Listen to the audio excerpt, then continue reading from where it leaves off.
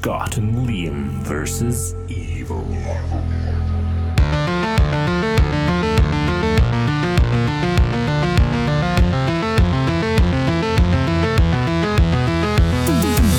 Hello and welcome to another episode of Scott and Liam vs Evil. It's Happy New Year to all you fuckers out there. It's now 2019, which means it's very, very close to 2022, which means they are sending people to Mars. Actually, they're not actually sending people to Mars. Do you want to know what I've done? I read about this. You know the Mars One program?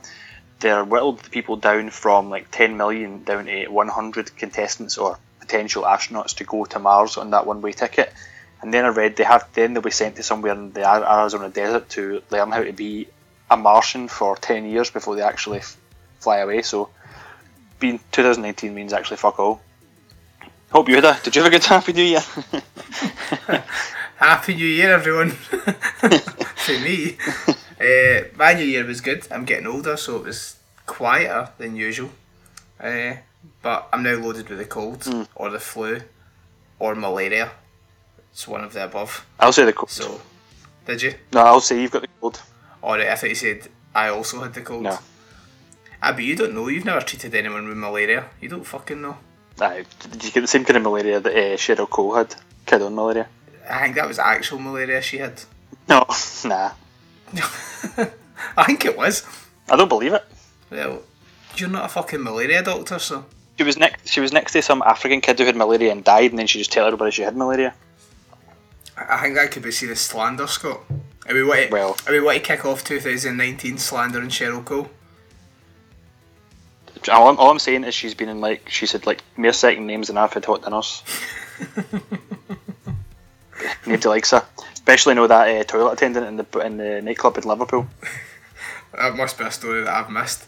But rather than fucking ruin Cheryl Cole, let's get straight into episode 83, Scott and Liam versus Evil and their best of 2018. First, I think we want to talk about Better Watch Out. Scott had it as a pick for one of the next episodes, but because at times we're all over the place, we've decided to just throw it in here as a little bonus. So you guys are fucking welcome. Because it's coming in at the start of this episode and everybody's really just here for the lists to find out what movies you've enjoyed and so therefore which movies they should watch and find out which movies I've put in my list that will annoy them. Well, you might be surprised this year, folks. I'm taking it seriously. So I'm not going to go through my notes for Better Watch Out the way that we normally do a movie because I've wrote a lot of notes, but I don't know. It was good, right? The movie was good, but it was less than I thought it was going to be. Does that make sense? Did you enjoy it? I enjoyed it. Better Watch Out is a Christmas horror. Came out in 2016? Probably 16. Did it? Yeah. Wait, have you got it in your fucking top 10 for this year? No. Right. Because you've started out like that, I'm going home. I'm done. It came out at some point. It was directed by Chris Peckover. It stars a bunch of Waynes. I actually really enjoyed it. I wasn't expecting anything from it at all though, because most Christmas horrors, albeit cheesy, are usually shit. But I actually had quite a lot of fun with this. Now, what they did say, what I had in my head was that it was a horror Home Alone. That was the impression I got, or like an adult Home Alone. And then when you watch the movie, that obviously came from that one scene, but it really, I didn't really know anything about it other than it's an adult Home Alone. I thought thinking it was an adult Home Alone was enough. I thought, well, that tells me everything I need to know. And then I watch it, and then I was not expecting the turn it took at all. How many times can you say adult Home Alone in one sentence? I'll say it quite a lot before this is finished. So the synopsis for Better Watch Out is: on a quiet suburban street, a babysitter must defend a 12-year-old boy from intruders only to discover it's far from a normal home invasion. On IMDb, this is listed as a comedy, crime and a horror. So unlike Scott's other comedy horrors, this could actually be classed as a comedy horror. So here's the trailer. Want to put her in the mood? Watch a horror movie. Dude, she's like twice our age. I really don't think it's gonna happen. She's here. You are breathtaking. Thank you. Now don't stay up and watch scary movies, okay? It'll give you nightmares again. So what do you want to do? Ricky, why can't you just leave me alone? He's such a jerk. Don't hang up on me.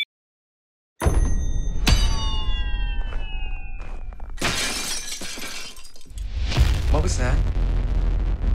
Oh my god. Get away from the window. There's someone there. Ashley! Are you hiding? I'll find you. Don't worry, I'll protect you.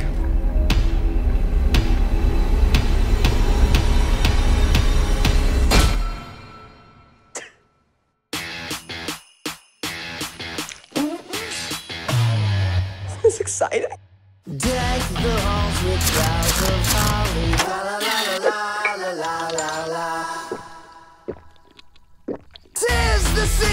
Fucking say!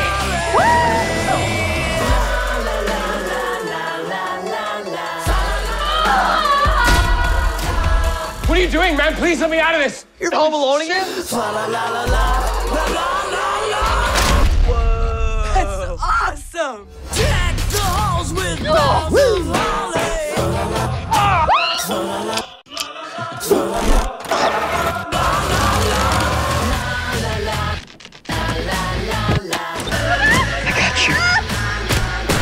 Why can't exes just go away?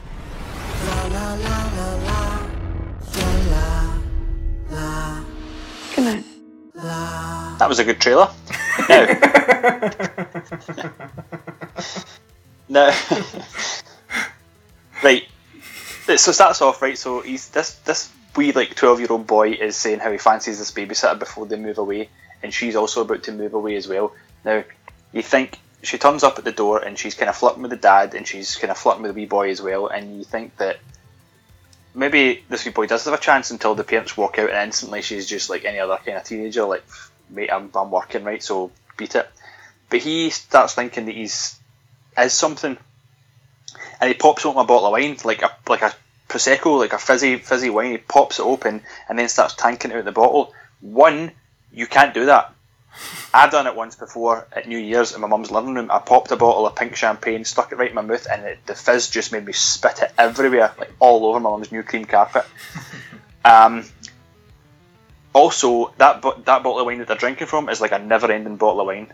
But it's always the case in these daft movies where teenagers drink, or even just Americans drink, because we all know they can't drink. You're firing out all cylinders for 2019, now offending all the Americans as well. Yeah. Although no, that doesn't say them all. Some of them can drink. Now, the wee boy in it, he's a bit of a twat. He is, he's a wee fucking gonk, man. And then it says, one of my notes here is they're obviously ordering pizza, and it says he seems like he would like a little more sausage, and not just in the pizza, if you know what I mean. So I didn't believe the fact that he was chasing after this lassie at all. Like, I really thought, like, he was, and it's perfectly fine if he's chasing after the dudes, but I just did not believe that he was a straight boy at all. I don't believe that actor is a straight boy at all. 2019, we don't have gender or sexuality now. Okay, I'm sorry, I assumed his gender, I assumed his identity, his sexuality. Everything is free reign. MD can fuck MD, and MD can be anything. You can be a fucking swan if you want, just be a swan. Right, fair enough, because I am an advocate for allowing people to be however they want to be, as long as they're happy, so I cannot argue with that, I'm afraid. However, when the pizza did arrive, I will be angry at the fact that the pizza looked cold as fuck. Do you know when you just know that the pizza's been lying like all day? Aye. Would you not still eat it though? I bear in mind I used to go to your flat after the cat house. I've seen the kind of stuff that you guys would eat. See, the morning after that's fine, but if you've just had it delivered by the delivery man, I'd be like phoning up fucking Pizza Mario's and getting them to help. Now you just slander on actual pizza companies. He's actually my neighbour, he lives 2 doors away from me. I'm going to chat his door. Is his name Pizza Mario, or does he actually own Pizza Mario? I think he's I think his second name's Ribeiro, I think. Pizza Ribeiro. But he just calls himself Pizza Mario because it sounds better, I think. Does he actually sell pizza, or is this just a nickname people in the street give him? No, he owns the chippy up the street.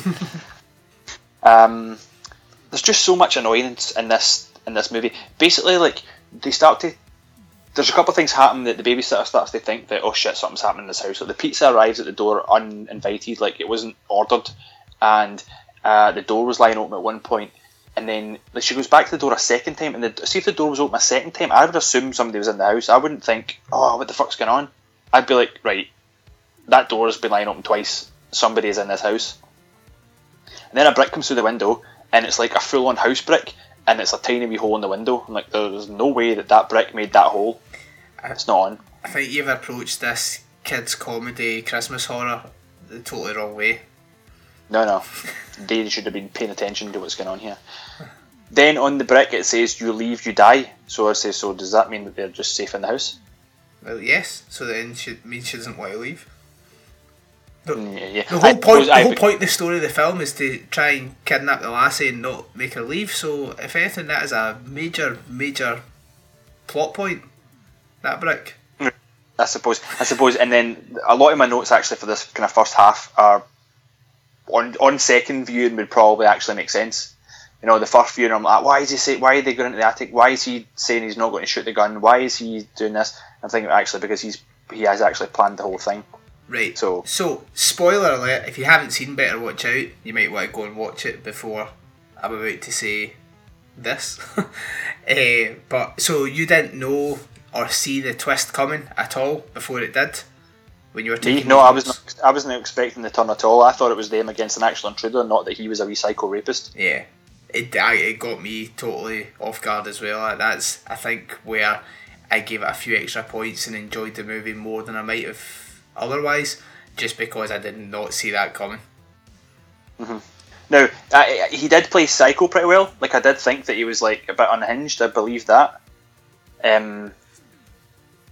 No, wait, did I? No, because my next note is I don't believe him as sinister. I know they are tied up in that, but he would get his head kicked in all day long. Do you know how much faith I have in your top 10 of 2018 list now? Fucking zero. There's a scene in this movie, right, where she kind of gets a hand free or whatever, and they leave her tied up in the kitchen in a chair, and she manages to get this wee torch, and she's shining SOS out the kitchen window. And see, if I looked over at my neighbours and I seen SOS flashing at the window, I'd go, oh, the kids are playing with torches. I'm going back to the telly. But what if it kept flashing the same message? You would maybe actually realise that, oh shit, maybe somebody's trying to tell me something. I don't know, I'd probably just shut my curtains and look away. And yet you're the one that thinks you're going to survive the apocalypse? Yeah, because I don't get myself involved in anybody else's shit. Fair point. Now here's a question, right? Now, because the boyfriend turns up and they manage to knock him out and tie him up to the chair as well, and he pisses himself. Now, would you piss yourself in order to gain advantage in a life or death situation? Did he piss himself to gain advantage, or did he piss himself because he was genuinely afraid? I think he. I think no. If I remember it, I think he pissed himself to gain an advantage. Like, but in what way? Sorry, does because the wee boy has a squealing voice fit and goes to clean it up. Aye, but that's maybe just this wee boy.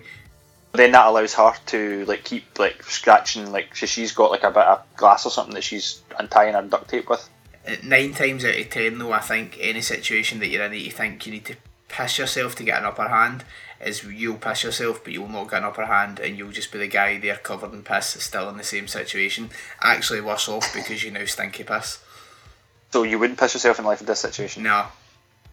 Piss myself when I'm drunk or when I'm asleep, but if I actually had my wits about me and I was thinking, oh, how am I going to survive this, then no, I wouldn't be able to piss myself. I've got a shy bladder, so at times of severe tension and terror, I don't think I'd be able to piss even if I wanted to.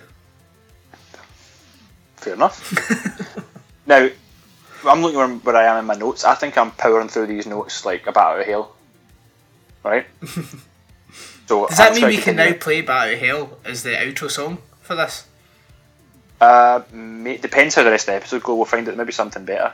Unless you really want to play Bat Out of Hell. I don't think there's a better way to kick off 2019 than finishing with Bat Out of Hell. The full version? The full version. Piano, fucking overture, everything. Fair enough.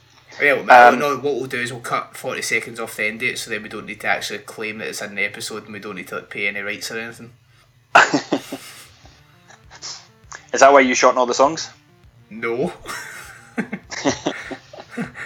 In my head, that is what happens, but I don't even know if that's the case. Like, we could probably still get done if I played even No, a I bit think of the it. song. No. I think it is the case because do you remember the 10-pin bowling at the Showcase Cinema in Coatbridge? Yeah. They used to have a tellies up that would play like 15 seconds of pop songs, and the videos then change. It's because they wouldn't pay the royalties, like the rights to play the full songs. They only used to play like 15 seconds each song. I don't remember that. How enjoyable was that? It was crap. I know, but why would anyone then want to go bowling there if they were just playing 15 seconds of songs? I guess you just get sucked into the bowling. You wouldn't even get to the fucking anywhere near the first verse. By hell, you're actually about 6 minutes away from the first verse. Yeah. Ah, with shite songs like Britney Spears and NSYNC. There's nothing shit about NSYNC. Dirty Pop was a pop classic. Now it is. It was at the time.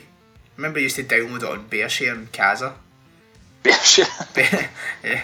That sounds like a couple of big hairy guys just sharing pictures of their butts, man. Isn't that what you're on? Isn't that what the internet is? Yeah. My next note here is the paintball cans, or the paint tin cans, paintball cans. Is this where it brings in the Home Alone influence? Yeah. So this is the part that's likened to Home Alone. Basically, what he does here is he says they talk about Mythbusters and how Mythbusters had obviously done an episode where would throwing the paint cans off the banister, hit a grown man and fly him back like 20 feet or whatever it was supposed to have happened in Home Alone. So in this movie, what happens is he throws the paint can off, swings on the arc, and hits him square in the face and just explodes his face. Now, I thought this was pretty. It was pretty cool. It was pretty gruesome when the blood and the yellow paint was mixing together. However, they didn't show you. In fact, they never even showed you even once. But I think this is a type of movie that you could probably put on at Christmas for your family, as long as they were older kids. I think if it actually showed you a paint can crushing skull, it's probably one that you wouldn't put on at Christmas with anyone other than adults. Because you can give them the idea of something horrible, like even Home Alone does, and you go, oh fuck, that's horrible. Adults could then picture maybe way worse things than what it's actually showed you. Kids can as well, but I think it crosses a line if it actually shows you on screen. Yeah, I suppose so. So the wee boy has now managed to text an ex-boyfriend, Jeremy, to turn up. And Jeremy is the boy from Power Rangers and also from Stranger Things Season 2. I can't remember who he plays in either of them. He plays Jason in Power Rangers and he plays Billy in Stranger Things. The wee ginger kid, her shirtless brother. Does he? Yeah. Have you checked this out? No, I just recognised his face. I thought he was a sexy man. So Jason from Power Rangers is... Yeah, are you like not Jason from our version, Jason from the new movie? Oh no, you are correct. Sorry. Yes. I am sorry I doubted you. That's fine. I just have no faith in you in this episode, so I'm actually now just doubting everything you say, so Yeah. I humbly apologise, Scott. He is Jason from Power Rangers. He is. What is his actual name? Oh, I fucking have an off his thing now. 2 seconds. His actual name is Dacre Montgomery. Dacre Montgomery, I'm going to remember that because I quite like him. So he walks up, so he's supposed to be the kind of evil ex, because the first guy, the guy that gets hit with a paint can, is kind of like, seems like actually an alright guy. So Jeremy turns up and he's supposed to be the douchebag. But he's walking up to the back of the house. At this point he knows nothing about what's going on inside. He just thinks that Ashley's invited him over to the house to make up or do whatever. And he's walking up outside the house at night going, Ashley. And he gets to the doors and he just starts banging on the windows. I'm thinking, well, what's going on? You're contradicting yourself here. Douche. What's Jeremy's real name again? Dacre Montgomery. Right. You said Strawberry Dacre. You said you'd remember it, so it's not Dacre. But close enough. Dacre, that's what you did. I know, Dacre, D-A-C-R-E. There might be another way to pronounce it. Strawberry Dacre Montgomery, that's what I'm going to call him. Right, so And then what happens is the wee psycho boy meets him outside and like convinces him that Ashley's playing like kind of mindfuck games with him, and she wants him to write an apology for all the douchebag things he's done. So he ends up actually writing like a proper like, Ashley, for everything that I've done, I'm so sorry. And then the wee boy manages to get a rope around his neck and hang him for the tree. And this point, I'm like, it's written quite cleverly. It's almost believable for them to get to where they are. And then when you see him hanging Jeremy, you're like, did he have this whole night planned out from the very beginning, or is he winging it with every development? I'm not entirely sure. I know, I would have thought he had it planned. Because of the way he cleans up at the end, makes you think that he knew a lot of things that were going to happen, that he was totally prepared for pretty much the majority of it. Ah, yes. I did quite like the scene when he did hang the boy, because obviously he's only like 12 or 13 and this boy's meant to be 18, and he's pulling him up by the kind of lawnmower, you know, the grass cutters that the Americans will have, the ride-on lawnmowers, and he's using that to pull him up off the ground. And then he like ties it up so it looks as if to make it look as if the boy's tied it himself, rather than obviously use the lawnmower to pull him up. And then you just see Strawberry Daiquiri hanging in the tree, just like finally dying. And then the wee psycho boy's just like driving the lawnmower into the shed as if whistling away. I was like, that's actually kind of well done. Quite funny, that scene. If you keep calling him Strawberry Daiquiri, you'll never get him on as a guest in the show. We try, right? You will be coming on this as a guest. Now, I'm quite near the end of my notes here. I have powered right through them. He goes back in and he meets Ashley, who's tied up in the chair again, or still tied up in the chair. Both her boyfriends are dead. Can't remember what's happened to his wee pal, who was like, no, he shot his pal. And then this just shows how much of like a psycho he is. And he's like, he shoots his pal and then blames his pal for it, saying, "Look what you made me do." Because he was jealous because he was touching Ashley. He was almost going to let her go, or he kissed her or something like that. But he comes over and he stands behind the babysitter, and then he just puts a flick knife into her neck. I was like, wow! I was not expecting that again.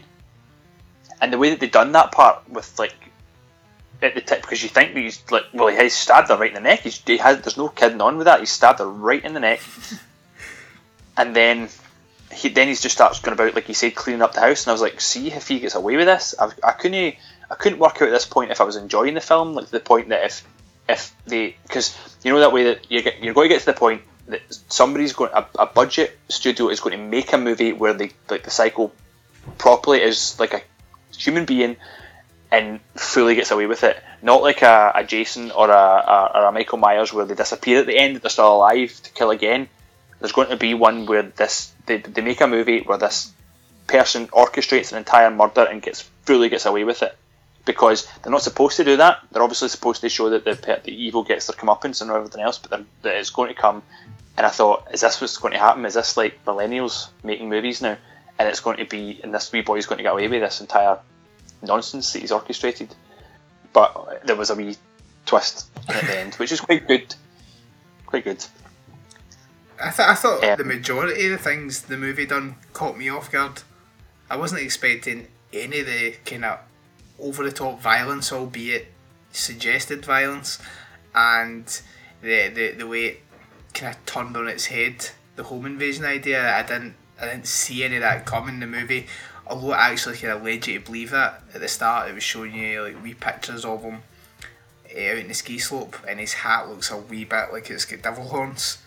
So it's kind of suggesting to you that this kid's fucked up, this kid's evil. But until that first change happens, I think I defy anyone really to have seen it coming. And I think that's quite clever for a Christmas comedy horror caper. Yeah, I wonder if watching it back, it's like very obvious from the very start, or if, I mean, there's this whole bit about when the pizza arrives and they're like, and he says, "Oh, my dad must have ordered it in advance, but there was mushrooms on it." You think, well, because we're assuming that the boy doesn't like mushrooms, that's why the dad should have known not to order the mushrooms. But then, like, why? Like, I don't know.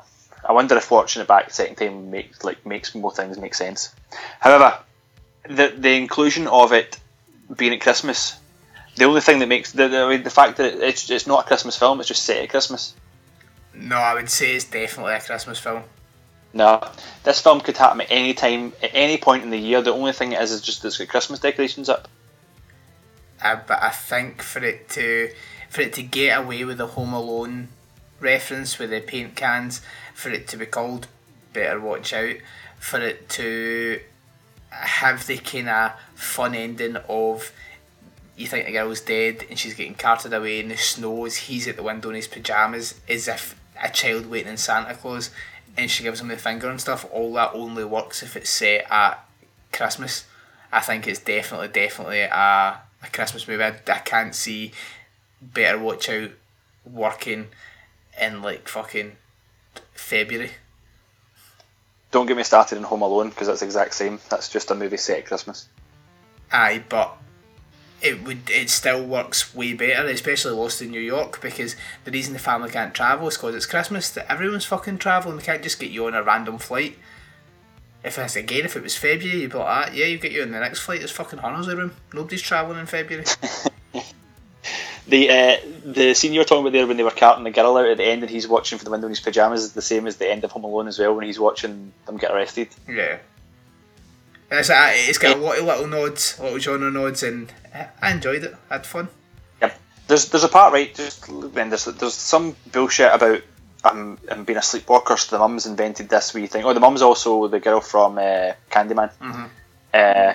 Virginia Madsen. So the mum's invented this wee thing where she balances a pencil on his doorknob so that when he opens it, they hear it drop him or something. I'm not entirely sure what.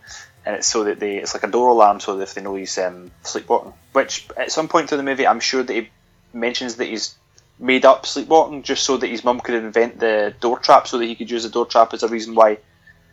Oh, fucking never, doesn't matter. He goes back into his house, right, into his bedroom, and tries to balance the pencil on his door, because his whole idea is that he's going to try and pretend that this murder all happened downstairs. Now, how he's going to try and say his pal was back in the house, but again, he was trying to act as if he was oblivious to the whole thing. So he puts the pencil on his door, and he has to go into the neighbouring bedroom to climb out onto the window to climb back in his bedroom window. Now, what we've had two shotguns, we've had people screaming from paint cans, we've had all the commotion that's in the house, and we've had maybe a guy killing himself in the back garden would be quiet, but he was expecting the police to believe that he slept through all of that. Yeah. Not to mention, the kids get told that if they wake up in like Christmas Eve or at Christmas, Santa will throw pepper in their eyes and they'll never be able to see again. So kids sleep way deeper and heavier at Christmas. So I would fully believe it. I don't think that. One of my work colleagues today told me how their kid get up at 3:30 on Christmas morning. Kids do not sleep light or long on Christmas. That's just because they've not taught them right.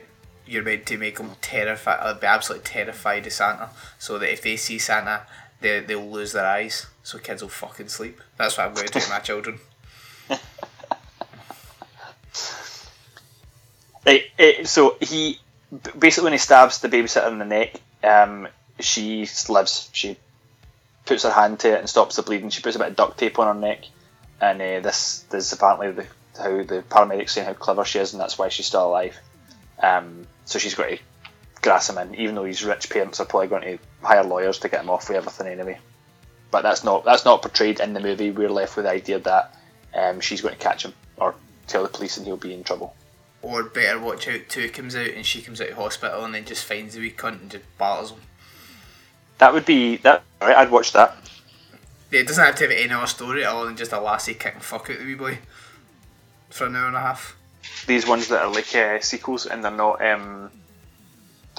direct sequels, but they're not like no, this is the same movie but twice. It's like this is a brand new movie.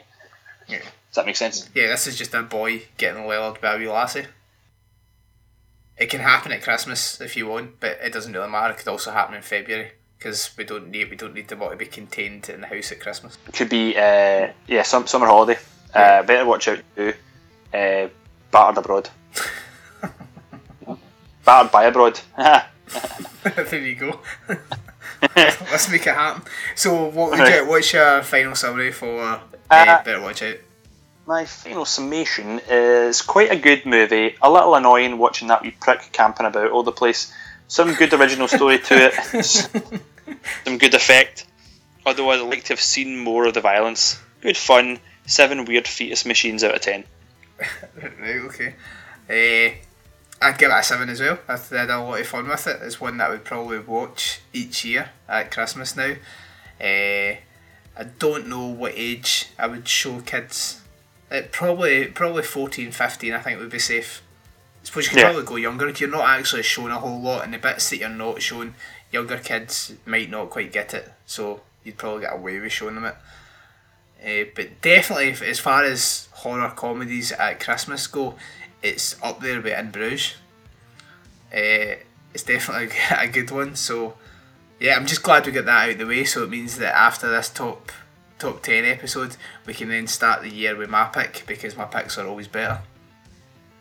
Well, I don't know if that's strictly true. We'll see how that goes. Team Scott, Team Liam. Well, I think we can officially announce that the winner of the last Team Scott and the first ever Team Scott and Team Liam poll on Twitter was this guy right here. Right, no, I see what I think happened here, right, is because not a lot of people knew that the poll was actually even running, and I just thought about putting the poll up as a wee bit of whimsy, so technically it's not really an official beginning, it's just like testing the waters. Oh, so this was a warm-up poll? Yeah. Right, that's fine. Well, I won the warm-up poll. I don't think that was ever going to go any other way, as we've heard the backlash that you've received from thinking In Bruges is a horror comedy. How are you feeling after that? Are you still feeling a wee bit sore, a wee bit raw, a wee bit sad? No, still stand by it. Stand by it. It's fucking... Oh, I'm not looking forward to this. So now we'll have a wee break, and we'll be back with our best of 2018, top 10 movies that I have watched and loved from 2018, and top 10 movies that Scott might have heard of or might have seen in 2018. Yeah. Hi, all you teenage comet zombies. This is Kelly Maroney, and you're listening to Scott and Liam versus Evil. So, welcome back to Scott and Liam versus Evil, episode 83, best of 2018. Here it is, the episode I've been dreading since the In Bruges episode, actually, where I'm going to give you my top 10 horrors of 2018, and Scott's going to give you his, and I'm almost positive, I can feel it in the water, that he's going to find some way to piss me off furiously by adding a movie that's not a horror, or a movie he's not seen, or an episode of Coronation Street, because it's not a movie. We'll see where he goes with that, but we'll kick it off with my number 10. Are you ready, Scott? I'm ready. How ready? I am quivering with anticipation. I need you to be quivering more. I need to hear it in your voice. I need you to build this up. Is that quivering or being Beavis and Butthead? You've got both, you know. So in at number 10 for me is drumroll. Incident in a Ghostland, directed by Pascal Laugier. It was definitely not how you pronounce his name, but he's the director from Martyrs, the original, the best, not that fucking remake shambles. Incident in a Ghostland is a mother of two who inherits a house is confronted with murderous intruders on the first night in their new home and fights for her daughter's lives. 16 years later, when the daughters reunite at the house, things get really strange. This movie is dark as fuck. Like, really dark.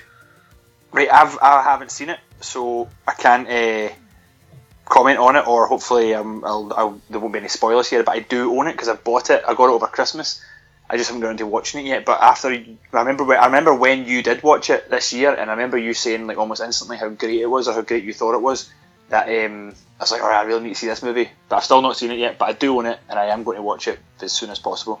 It's definitely, it's not even a slow burn, it's quite a hard-hitting, grim fucking story. There's very little to be happy about, much like... That's what I like. Yeah, it's much like Martyrs in that way, where you come away from it with kind of a bad taste in your mouth, an uneasy feeling in your belly, and you're thinking, this guy shouldn't be allowed a camera, man, because he's fucked in the head, but he keeps making these fucking beautiful movies.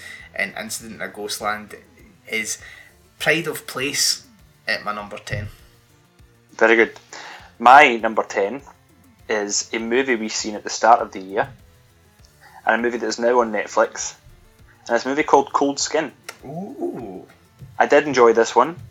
This is the movie that we've seen at Fright Fest. It is the movie that is set in a lighthouse on a strange kind of island or strange coastal area, where the younger main character is taken over from the older main character who has been at the lighthouse for 20 odd years, and he's learning the ropes of what it takes to work at this lighthouse. And it turns out there's an army of fish people that attack every so often, and he has kidnapped one of the sexy fish people, and he's fucking it or raping it for a while, and then our young guy falls in love with it, and I think he bangs it. In fact, he does bang it, doesn't he? No, wait, he walks in and the old guy banging it. Yeah. So, so that's where my list is at.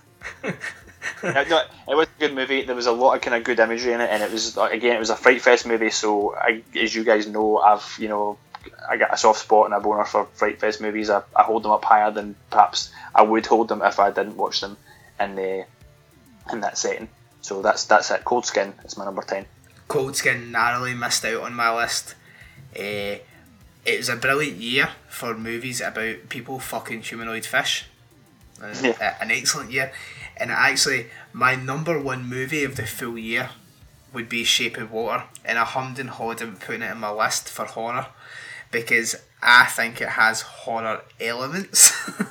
And we know that is allowed. I think it's a modern day Universal horror, a Universal monster movie. The way the Universal monster fucking resurgence should have been done. It's a beautiful movie. That Cold Skin didn't make it my top 10 because I think obviously Shape of Water did the whole shagging a fish thing way better. But I've not seen Shape of Water yet. Have you not? No. You need to get your finger out because it's a fucking incredible movie. But it's not a horror per se, and there's actually, as much as I would love it to be a horror and be number one on my list, I think just out of fairness for everything that I said about In Bruges, I can't put it there, but I just want to give it a mention just because you've talked about Cold Skin. Fair enough. So my number 9, and this is, I'm so happy about this because Nicolas Cage has finally made himself into a top 10 of my list. He's finally made it into a Liam top 10, and that's with his actual comedy horror, Mum and Dad. Oh yeah. I did actually watch this one. It's not on my list. It's not even in my honorary mentions. I forgot all about it. How much prep do you put into this fucking thing? A lot. I looked over this list for a good 15-20 minutes. I've been at it for 2 weeks, man. I've got like 8 spreadsheets open. I've got ratings. I've got fucking trailers and that all, and I'm watching the trailers back to back, going, "Is that definitely what I want to put in?" Rewatching the movies, and you look at it for 15 fucking minutes on the toilet. I just googled horror movies 2018 and just went, I've seen that. Is that 10? Right, there we go. Well, I hope the fans and the listeners who are going to soon decide if they're Team Liam or Team Scott are listening to this and realise just how little effort the Scott puts in for you guys. Do you know what? It's like, I'll do it in the night. So, Mum and Dad, as a teenage girl and her little brother must survive a wild 24 hours during which a mass hysteria of unknown origins causes parents to turn violently on their own kids. It's directed by Brian Taylor, written by Brian Taylor, who folk will know from movies like Crank and the series on Netflix Happy that we were all kind of raving about at the start of the year. That kind of explains a lot if he's behind Mum and Dad, actually. Yeah, it is just balls to the wall, off its tits. It's not trying to be a serious film by any stretch of the imagination. It's a comic book horror per se, and it's just so much fun. Like, I think it's one you could put on and it has so much rewatch value. Nicolas Cage goes off his fucking head as he always does. Selma Blair is a babe as she always is, and it's really a lot of fun. I think it'll appear in a lot of people's list, but well done, Nick Cage, because after years and years of picking some real dodgy movies to be in, I think you're finally hitting the nail on the head with the right ones. I think he's finally in on the joke. I think he's been in the joke the whole time. It's just he's been too far ahead of the joke for any of us to understand that. Yeah, that's a possibility. So, yep, my number 9 is Mum and Dad. My number 9 is a movie I watched very, very recently. It's only just recently been released. And it's a Netflix original. It is one of the most watched Netflix. In fact, it is the most watched Netflix original that's at its debut week or debut outing or whatever the actual statistics are. It stars sexy Sandra Bullock, and it's called Bird Box. It's a good movie. Yeah, I really enjoyed it. Now I know that it's akin to A Quiet Place. Now I don't know if that appears on your list, but I haven't watched that yet. I have only that's one of the ones I bought like with my Christmas gift cards, and I haven't got around to watching it yet. So I don't know if I prefer A Quiet Place to Bird Box, but as it stands, I've seen Bird Box, and that's why it's on the list. Now, have you seen it? A Bird Box or A Quiet Place? Yeah, Bird Box. I've seen both. Yes, I've seen Bird Box. Okay, right. So when I first posted about this in the group, I said that I had issues with it, but I didn't want to say anything because I thought it was still quite soon and there may be spoilers ahead. So this is your warning. If you haven't seen it yet, what I'm about to say will have spoilers ahead. My issues with it were that it halfway through the movie, they say about there's people who can look at these beasts, and to begin with, I thought maybe the beasts just picked some people to look at them and then use those people to make others look, because there's the guy that we see comes in and forces others to open their eyes and look at the whatever it is to then go and kill themselves. But then as it transpires, what it is people who have mental health issues and they look at the beast, then they become bad, as if to say, fuck everybody with mental health issues, it's their fault, they're part of the bad, they're part of the badness. I was like, they didn't fully say it like that, but that's what I was thinking when it was like, oh, there's a mental asylum and they're all escaped and they're all making everybody look at the beast. And I thought, why the fuck is it that, pretty much 99% of the population will have some form of mental, like, not mental illness, but struggle with their mental health at some point in some different way. It's not all hearing voices or having to be locked up. So I thought that's a bit unfair. Also, I thought they fully shut out the ending. This whole boy-girl thing. The boy's like, I'll look, and she's like, no, because we know why, because you're my son, and I don't give a fuck about the fat lassie's daughter, so the wee lassie's looking. Everybody's waiting for it to let the wee lassie look, and for the wee lassie to like kill herself by jumping out the boat, and be like, wow, that was hard hitting, man. I know what everybody who watched it before I did said why they spent the whole time on the edge of their seat greeting. But when I watched it and they fully shat the bed and just says, no, we'll just nobody will look. We've been told that you can't, like the people on the radio said you won't get through the rapids, somebody has to look. And I'm travelling this boat with 2 5-year-olds and I decide, nah, I'm just going to hide under the covers. Bullshit. One of them needs to look. You need to kill one of those Waynes. And that's where they fully shat it. I also... It wasn't a twist as such, but the fact that when they just turn up to the School of the Blind, like where people can't see, like it sounds so daft, but that's not a twist. But to me, I was like, "Fuck, well done." Like, so it was so right in front of my face the whole time that it was just too obvious. Like I literally said at one point when I was watching it, and it was like through the blindfolds, or I've seen them try to walk about, and I thought, "Fuck's sake, man, this is devastating. Imagine not being able to see. That must be terrible." And I never thought to myself at any point there is actually blind folk in the world. I literally just fuck, that's the worst thing ever. Do you know what I mean? Until it was like, and I was like, damn, Scott, you insensitive fucking bastard. You'll have heard me opening a can through that, and it's only because you're the only person in the fucking world that can do a top 10, and when you get to number 9 you spend longer slating the movie than you do talking about how good it is and why it's in your top 10. You fucking clown. I've only watched 10 movies this year, I tell you that. So Bird Box is your number 9. Bird Box doesn't appear on my list. I enjoyed it. The soundtrack's by Trent Reznor and Atticus Ross, so I've got a lot of time for everything that they touch. But That means it's the boy from Nine Inch Nails. okay. They did the soundtrack for The Social Network and the Vietnam War documentary and a myriad of other excellent projects. Okay. But I did think it was quite a slow movie that was then rushed too much at the end. And again, and it's not any fault of the movies, but the way they hyped it, where this is the most terrifying thing you'll ever see, you will die if you watch this. All that shit just kind of, it doesn't ruin movies for me, but it puts me in the back foot, because I'm like, well, I already know it's not going to scare me to death, so... Yeah. There was also a theory that Netflix were generating their own Bird Box memes to try and gain exposure. Is that what's the word? Yeah. Exposure. Well, it's fucking worked for them, because what was it? It sounded like 75 million downloads in the one weekend. Yeah. That's insane. And if you think about it, that's 75 million times whatever we're paying for fucking Netflix now, like $7.99. Keep bringing on the fucking good movies, because you guys have got all the pennies, man. All the pennies. So that was your number 9, yeah? That was my number 9.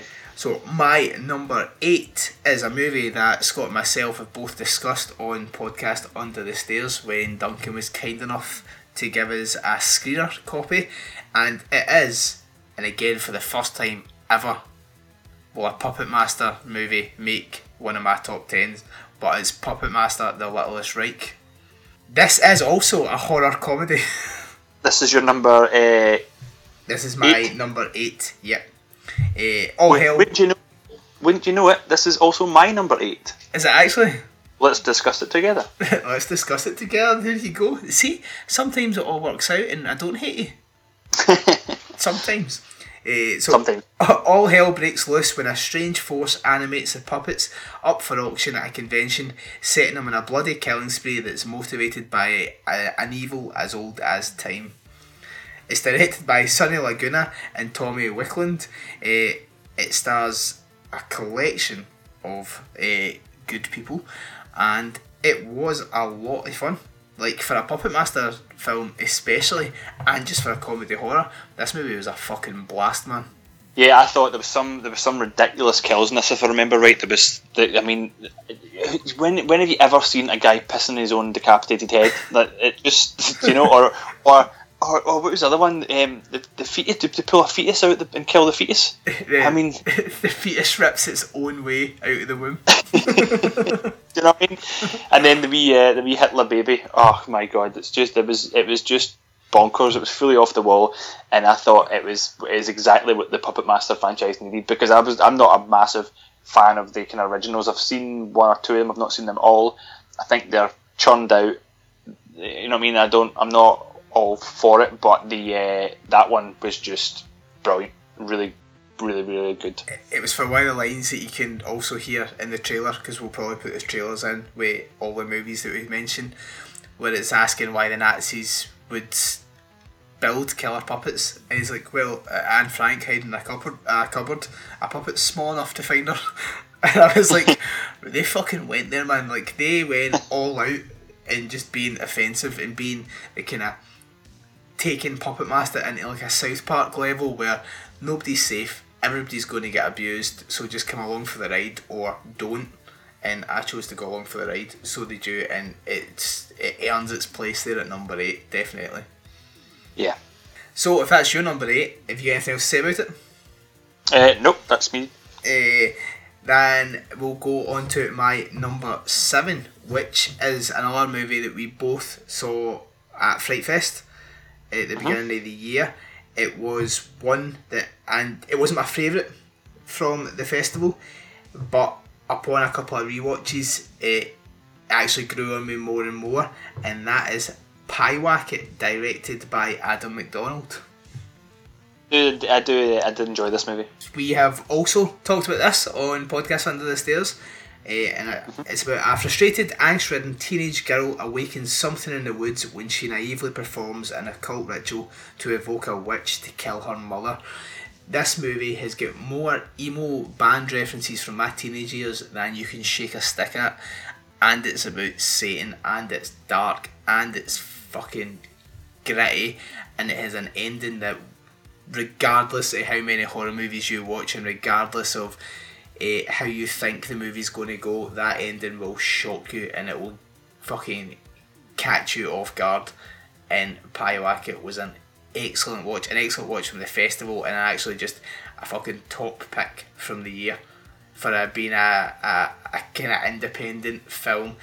I don't really know what else the director's done. I know he had a kind of preview clip of himself talking before the Fright Fest shown, but his movies I'll definitely check out now, because this was a really good watch, and I'd be really keen to see what he would do next.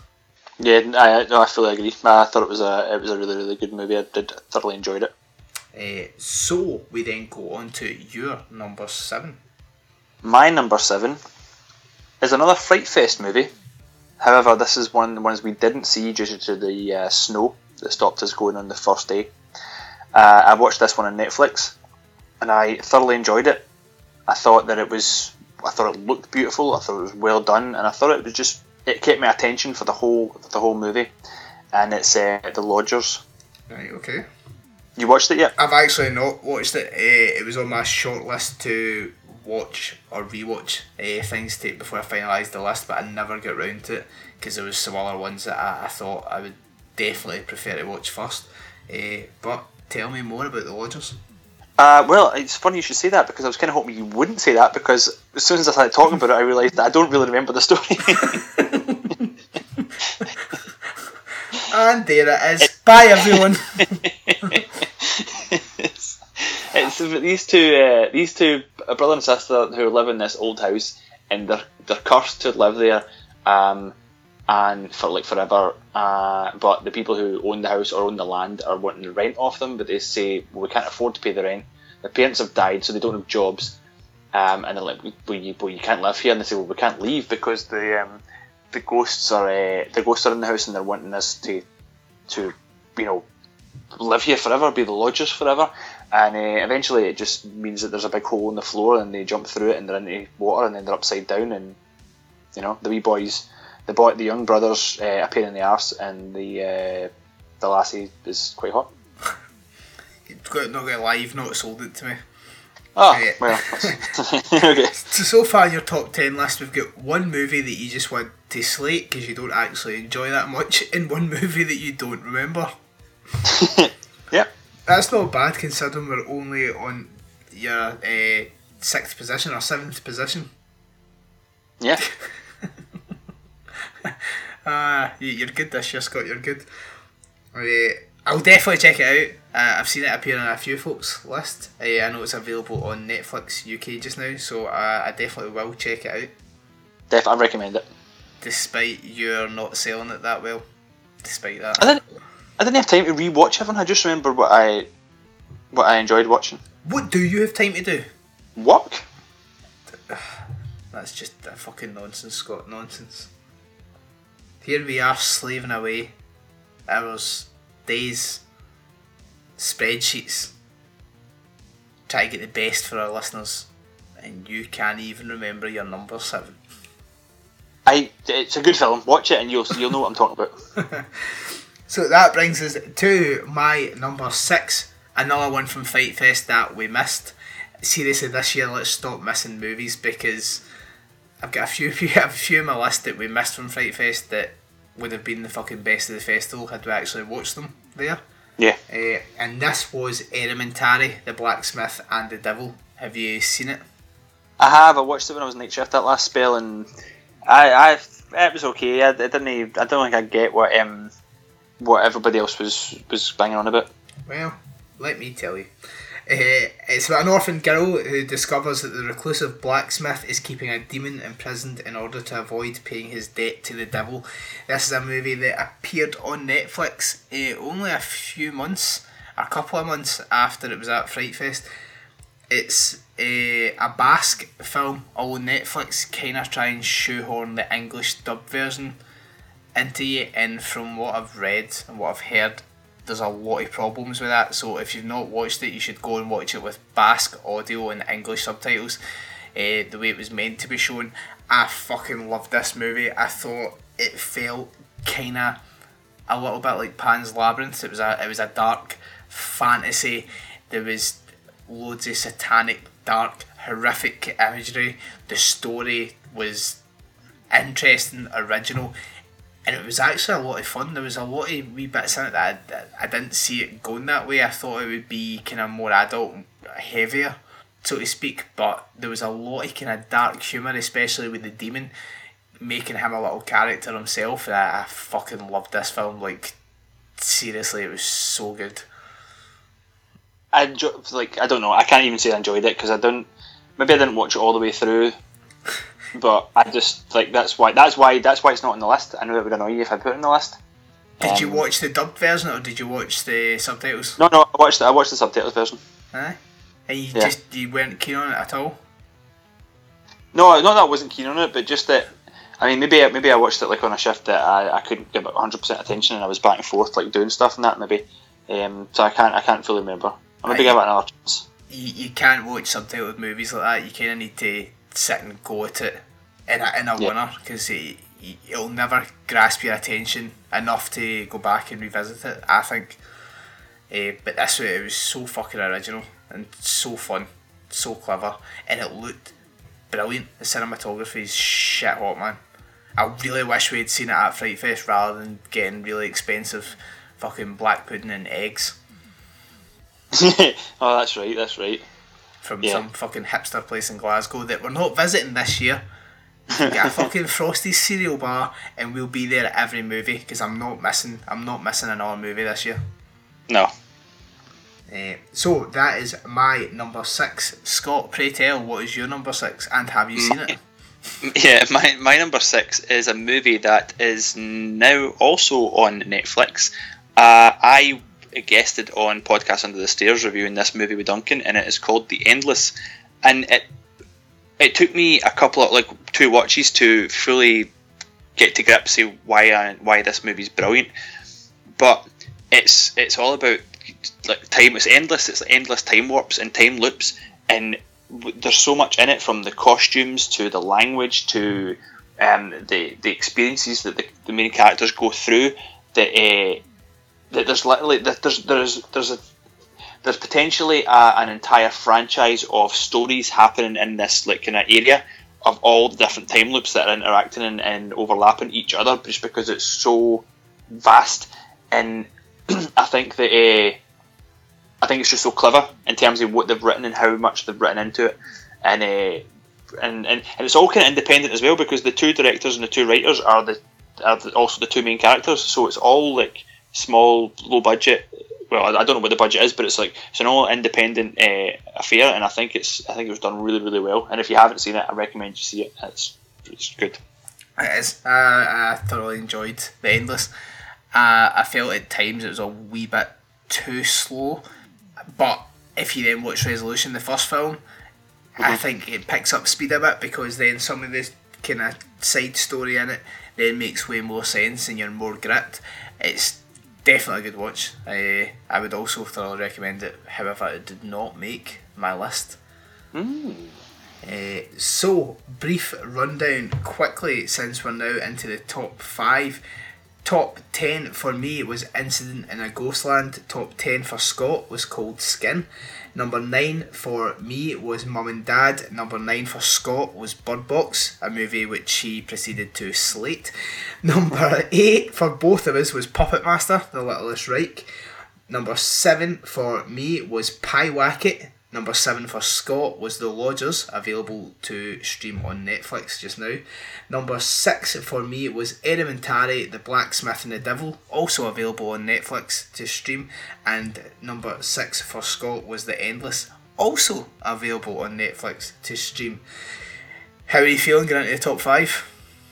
I am pretty comfortable. Are you aroused? Have you got a wee chubby going on, or are you just are you quite placid and just want to roll with the punches here? I'm rolling with the punches. I'm good. I'm enjoying myself. Good. So number 5 for me, Liam, the best one in the podcast, is another Nicolas Cage film. If you told me at the start of the year that Nicolas Cage was going to feature in my top 10, once I'd have called you a fucking liar. if you said he was going to appear there twice, I would have called you a child rapist and asked you to get out of my room, because that was never going to happen.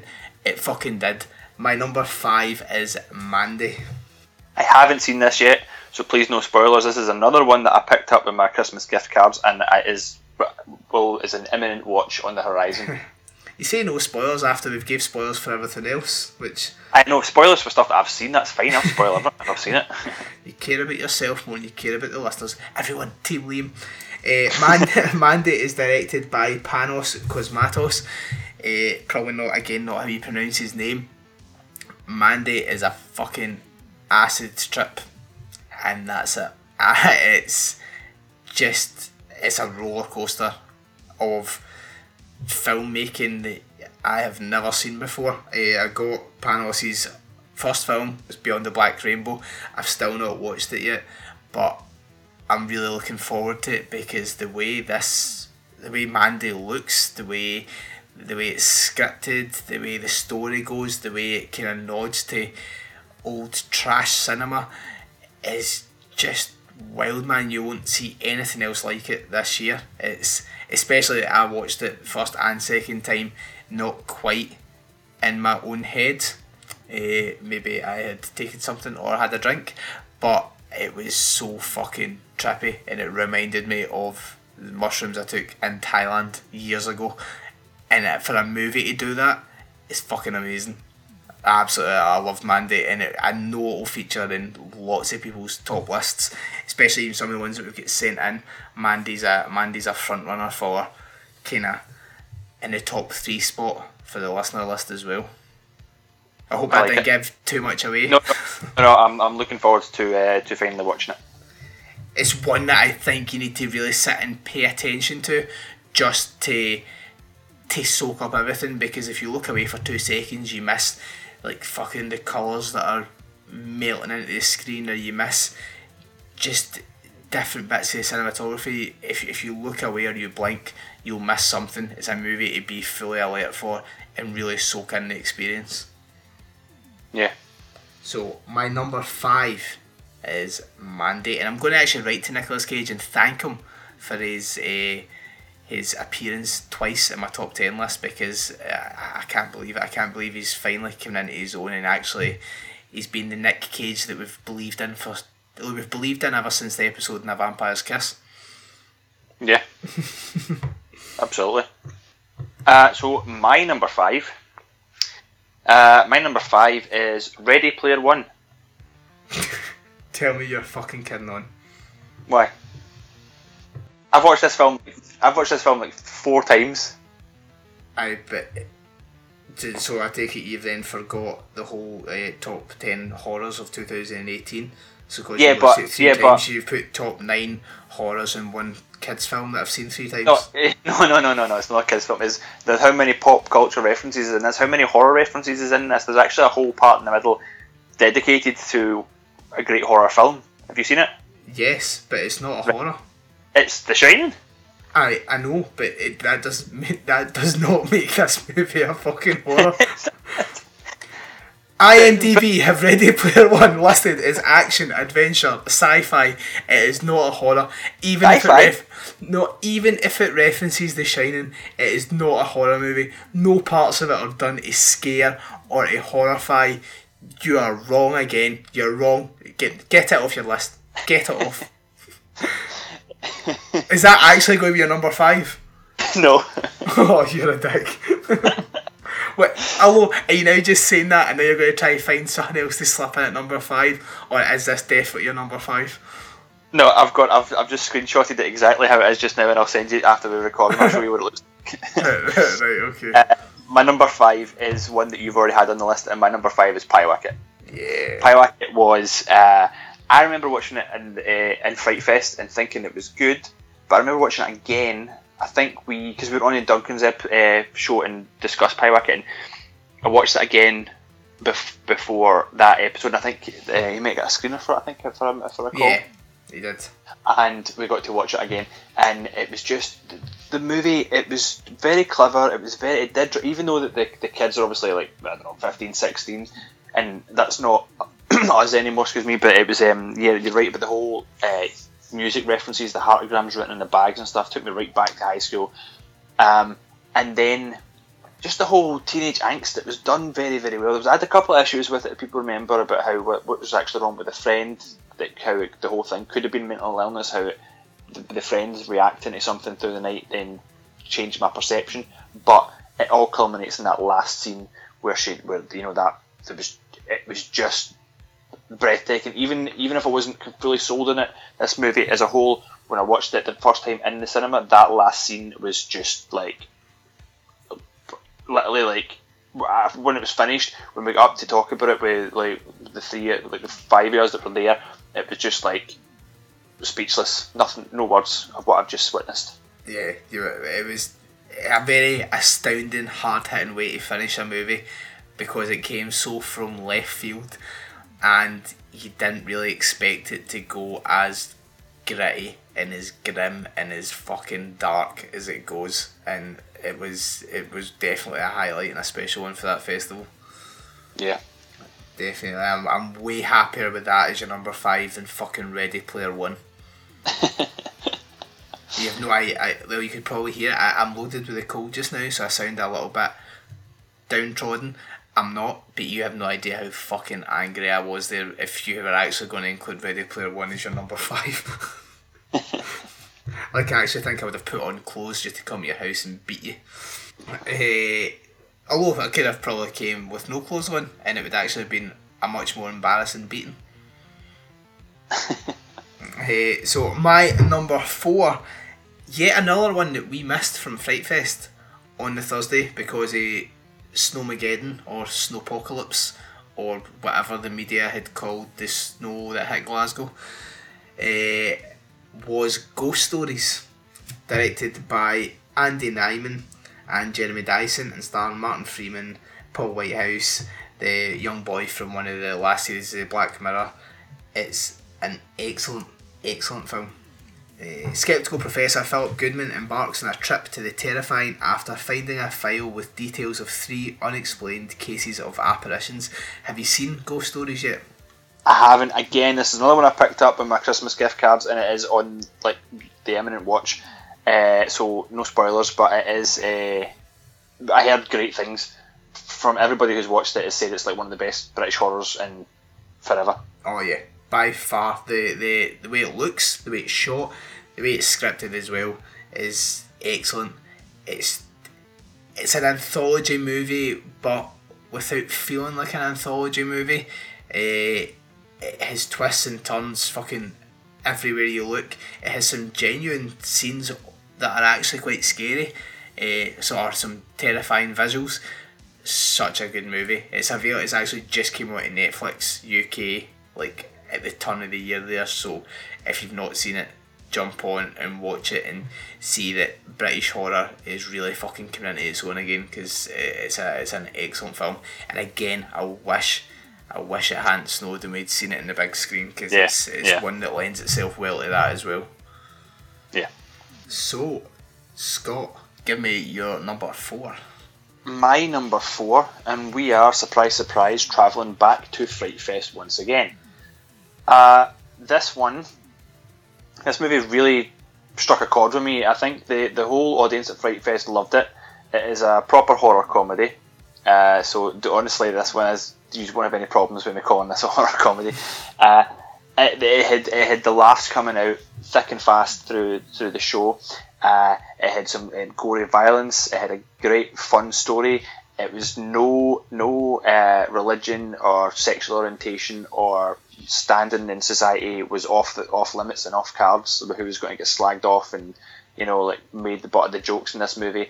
And it just it fully hit me the right chord. And Fright Fest have since released it on Fright Fest Presents. So I think there's a different studio that's put it out, but Fright Fest Presents have kind of got it out, picked up in HMV, and it's going to be a complete Christmas classic in this house for years to come. And that is Secret Santa, that's my number 4. It's their number 4. That's way higher on the list than I expected it to be on your list, but I didn't expect it to be as high. These numbers have all changed about like the last couple of days. Like I did spend more than 15 minutes on this list, so I'm quite happy with putting Secret Santa up there, because I think it's brilliant. I know. We both really enjoy it. I know you did enjoy it more than I did, and it's probably the movie that I've heard you talk about more this year. So I'm not surprised it's there. For me, it wouldn't be as high. But tell everyone more about Secret Santa and make them go buy it, because fucking support cinema, man. Go and buy the DVD. I tell you about it, but then I'll end up spoiling it, and then you'll be like, well, I'm not going to watch it because I've just said it all spoiled. Basically, I think you don't need to. You can talk about a movie without spoiling it, Scott. 83 episodes. You think you would have fucking realised that? The premise is a family Christmas dinner. The kind of patriarch and matriarch of this family have split up, but they've got together again for this Christmas, so there's a bit of tension and arguments there. The mum is desperate for this perfect family Christmas. She's hired caterers and all the rest to cook the dinner and serve the dinner, and someone has spiked the punch with some, I don't know if it's like some kind of mind altering drug or a truth serum or a rage something or other, or if it's, don't know exactly what it is, but basically the arguments creep up, and eventually the dad stabs the brother-in-law in the neck with a fork, and then from then on it is just balls to the wall, gore, practical effects, hilarious dialogue, brilliant lines, and then some proper. A man plays about with a decapitated head in ways that you just have to witness to believe. If you go back to the Fright Fest 2018 episode, you'll hear just what we both thought of Secret Santa and how Scott has got a full-on fucking rager for it. Yeah, definitely. Like, a wee bit of pre-cum in that, just at the thought of it. That's what's in the punch. That's a what? That's what's in the punch. Oh, imagine that film. So, that is your number 4. My number 4. So here we are, down to the final 3, and I've only wanted to punch you like 3 times. It's going quite well. Yeah. So my number 3 is a movie that we've talked about in the podcast. After the first watch, I was not a fan of it. I was not keen on the way the story ended. Not going to spoil it because it's quite a big movie. But I watched it again. I gave it the benefit of the doubt and watched it with new eyes a few days later, and it totally transformed the movie. I thoroughly enjoyed it. My top 3 this year has kind of changed constantly for the past 2 weeks, but I'm now happy at putting this in 3rd place, and that movie is Hereditary. What, the 3rd place? Yeah. It is directed by Ari Aster. It stars Toni Collette, who I think if we were doing a top 10 horror actresses, Toni Collette would be number 1, 2, 3, 4, 5, 6, 7, 8, 9 and 10, because she was outstanding in this film. The way it turns so violently at the end threw me off on first watch, but when you actually stop letting the fucking hype in the media and mainstream horror fans, when you stop listening to them and had their opinions of it and actually watch it yourself and for what it is, Hereditary is a beautiful, well executed movie that I'm surprised I've settled it at number 3 and not higher. I think a lot of other people will have it at number 1 and 2. I think it will be one of the top films of the year because it's so fucking good. But what else is there to say about Hereditary that we've not already said in a couple of episodes ago? Yeah, exactly. We've said it all, and if you still haven't seen it and you haven't listened to the episode so you're avoiding spoilers, then go and see it. Like, go and watch it, because I don't know what you're waiting on. Yeah, it's one that you should probably just buy it on Blu-ray, because you're going to want to own it, because it's a movie you're going to want to revisit every year. Because as far as horror goes, and if this is the way horror's moving forward with more films like this, fucking bring it on, because it's clever, it's horrifying, it's terrifying, and it stays with you for days. It stayed with me for a movie that I didn't even enjoy. It stayed with me long enough to make me actually want to watch it again and get a whole fucking fresh approach from it. Not many movies do that. So Hereditary, fucking well done. You deserve that 3rd spot. Congratulations. My number 3 is different. My number 3 is a movie that I see in the cinema. Now, quite often, movies will come out and I'll think, oh, I want to see it in the cinema, and then I won't get around to it for whatever reason. Other times, movies are so big and such a big deal that I have to go, like, I literally put it in a high priority and make sure I go on the first day off, and the first chance I get, I'm going, and we're going to see it.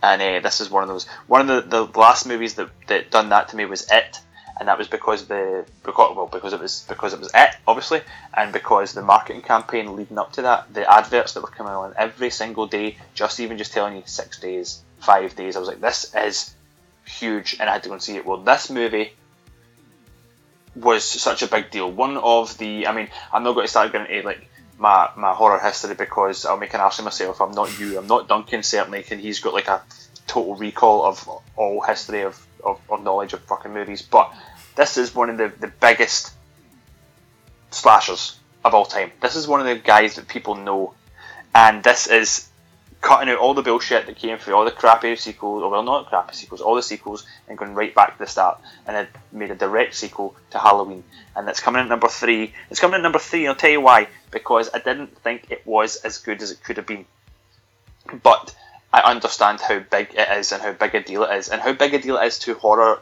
films in general, because of the success of that in the cinema. Again, inspires studios to pump money into making new horrors, same way like we've talked about with Bird Box and Netflix. These studios are pumping money at horrors, and we're getting some of the best movies coming out that we've seen in a long time.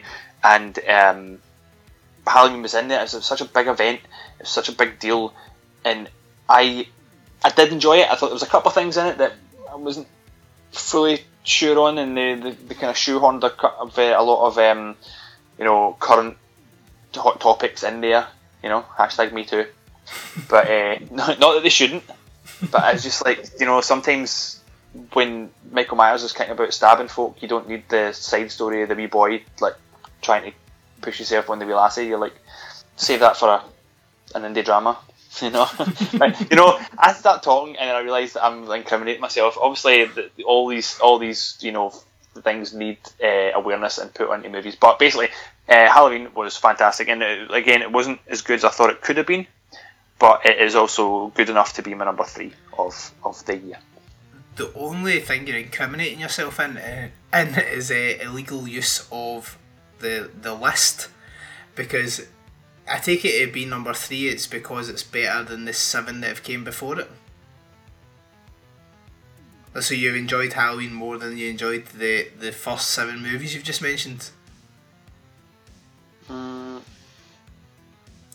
Yeah. Lesson 1, list making. If you're doing a top 10 of the year, you put the movies that you have enjoyed most. To put Halloween at number 3 and then talk about how it's good, but it's not as good as it could have been, and I might not have enjoyed it more than my number 9 on the list, defeats the point of a fucking list. So, I'll ask again, Scott, do you enjoy Halloween more than you enjoyed the first 7 movies in your list? Yes, good. That means it deserves its place there at number 3. What's your stance on the original Halloween franchise? Is it one of your favourite franchises, or do you prefer like Nightmare on Elm Street or Friday the 13th? Or anything like that? I have not seen a lot of the Friday the 13th, if I'm honest with you. I watched the original Halloween this year in prep before going to the cinema to see the new one, and the original, I don't hold nostalgia for it, and it didn't really hold up all that well. I mean, I love it. I'd put it on. It's a background movie at Halloween. The theme tune, the imagery, the fact that it just looks like the perfect place for actual Halloween for October. It's like all the colours are perfect and all the rest of it. But in terms of the movie, in terms of scare factors and all the rest of it, no, it's not a kind of good horror movie. In terms of the big the main kind of killers and franchise movies for horrors, Freddy did it for me. Certainly the earlier Freddys when I was younger. Some of his sequels are absolute gash and bollocks as well, but everything you just said there about the original Halloween was blasphemous and wrong, but we'll let that slide for another episode. I love the original Halloween. I love, to be honest, the majority of that franchise, even the one with Paul Rudd. I like Halloween the one 6, with I think, Paul Rudd. I like the one with Paul Rudd. It's a good movie. I think it gets unfairly slated, but with the new Halloween, although it was a good movie and it had some fun scenes, it left a wee bit to be desired for me. I enjoyed it. I just don't. For me, it wasn't in the top 10 at all. But I don't know if that's just also because I hold the original in such high regard that I can't help but compare it, even though I know I shouldn't, and I don't want to. There's still a thing at the back of my brain is thinking, it was good, but it's not quite as good as the original. Very few movies are. So I can see why it's at your number 3. And like, as in somebody that knows how to work a list, I could see why it would be on your number 3. But and maybe put it at number 7 and bump the rest of them all up one. Can I do that? No. It's a bit fucking late now. Right, okay. Do you want to bump it to your number 7? Just leave it where it is. You can bump it to your number 7 if you want.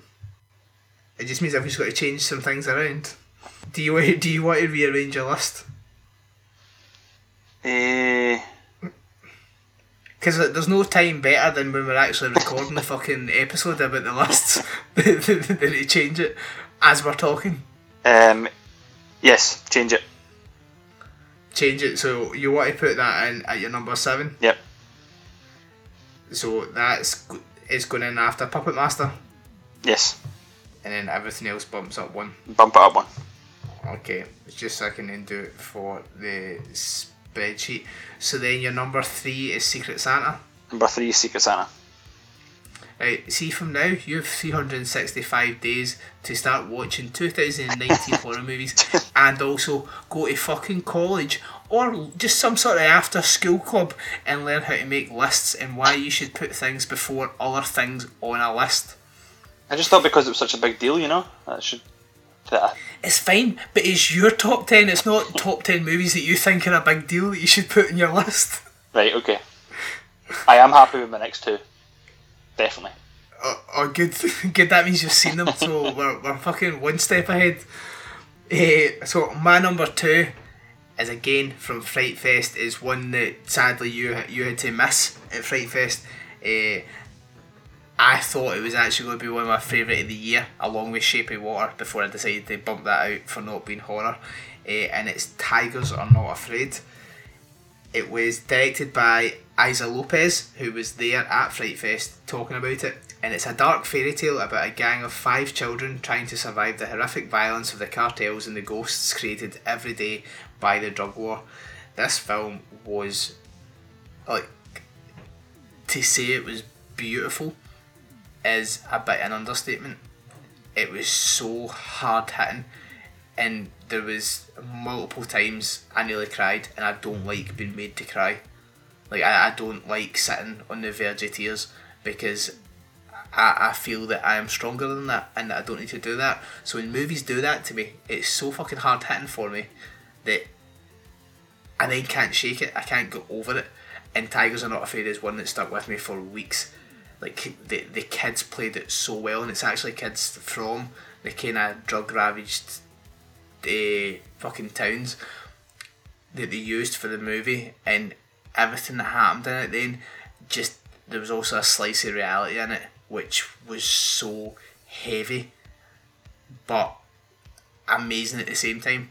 Again, I bring up Pan's Labyrinth because it had a lot of similarities to that, where reality and fantasy are kind of crossing over and amongst all this fucking real life dread, and it was just such a good movie. I think it's still doing the festival circuit, so I don't know when it'll be available for people who haven't been lucky enough to see it at a festival, but hopefully it'll get a wide release soon because more people need to see Tigers Are Not Afraid.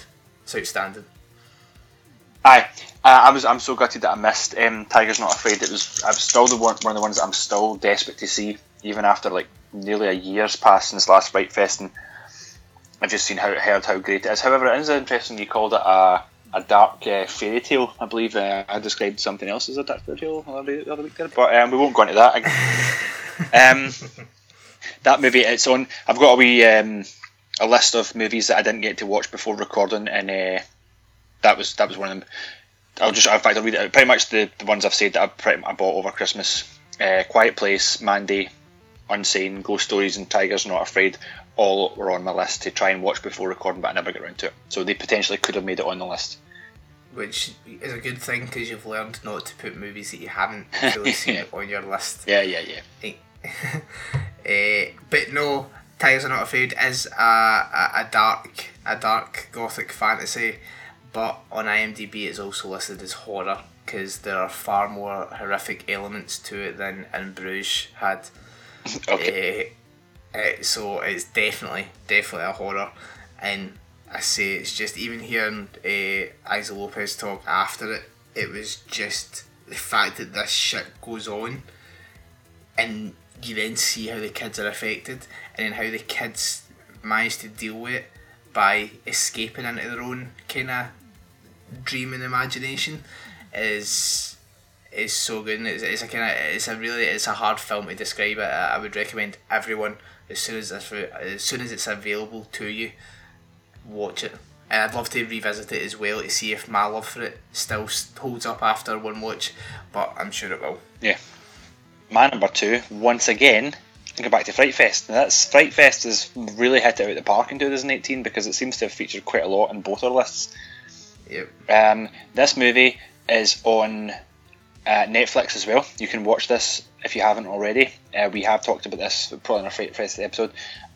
This is a movie that when it was finished, it posed a lot of questions, and it finished with an end scene that had the whole audience who were starting to get up and leave just turn around and stare at the screen. And I felt as if I had a good idea of what that was supposed to be, this movie is The Ravenous.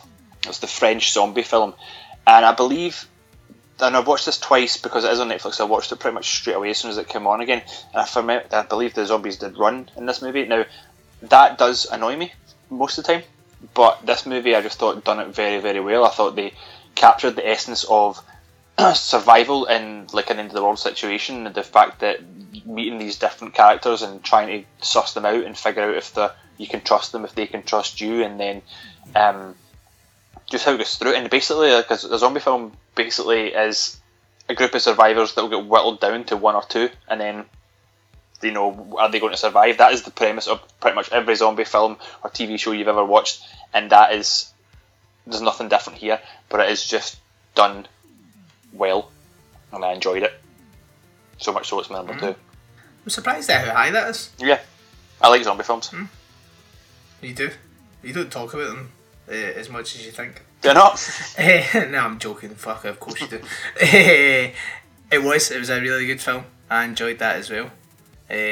But I don't think it did a whole lot different to what all the other zombie films do. As much as it was there was some gritty stuff in it, and even some scenes of comedy in it, I just don't think it was too different. For me, I don't think it did. I don't like zombie films as much. Part of that is just to really kind of stick it up you. So to be a zombie film that I really want to rewatch again and again, I think you've got to do something vastly different, and this one didn't do it for me. But that's fair enough. I'm glad you still got to number 2, and it's one you've seen. Yeah. So my number 1. Do you want to do the rundown that you were going to do? Oh yeah. See, I am all over the place. It's the cold. Yeah. It's the cold and the man flu. I am fucking all over the place, man. Will we do 10, 10, 9, 9, or will we give my 10 to 2 and then your 10 to 2? What's the best way to do this? Do my 10 to 2 and then your 10 to 2 because your number 1's coming first.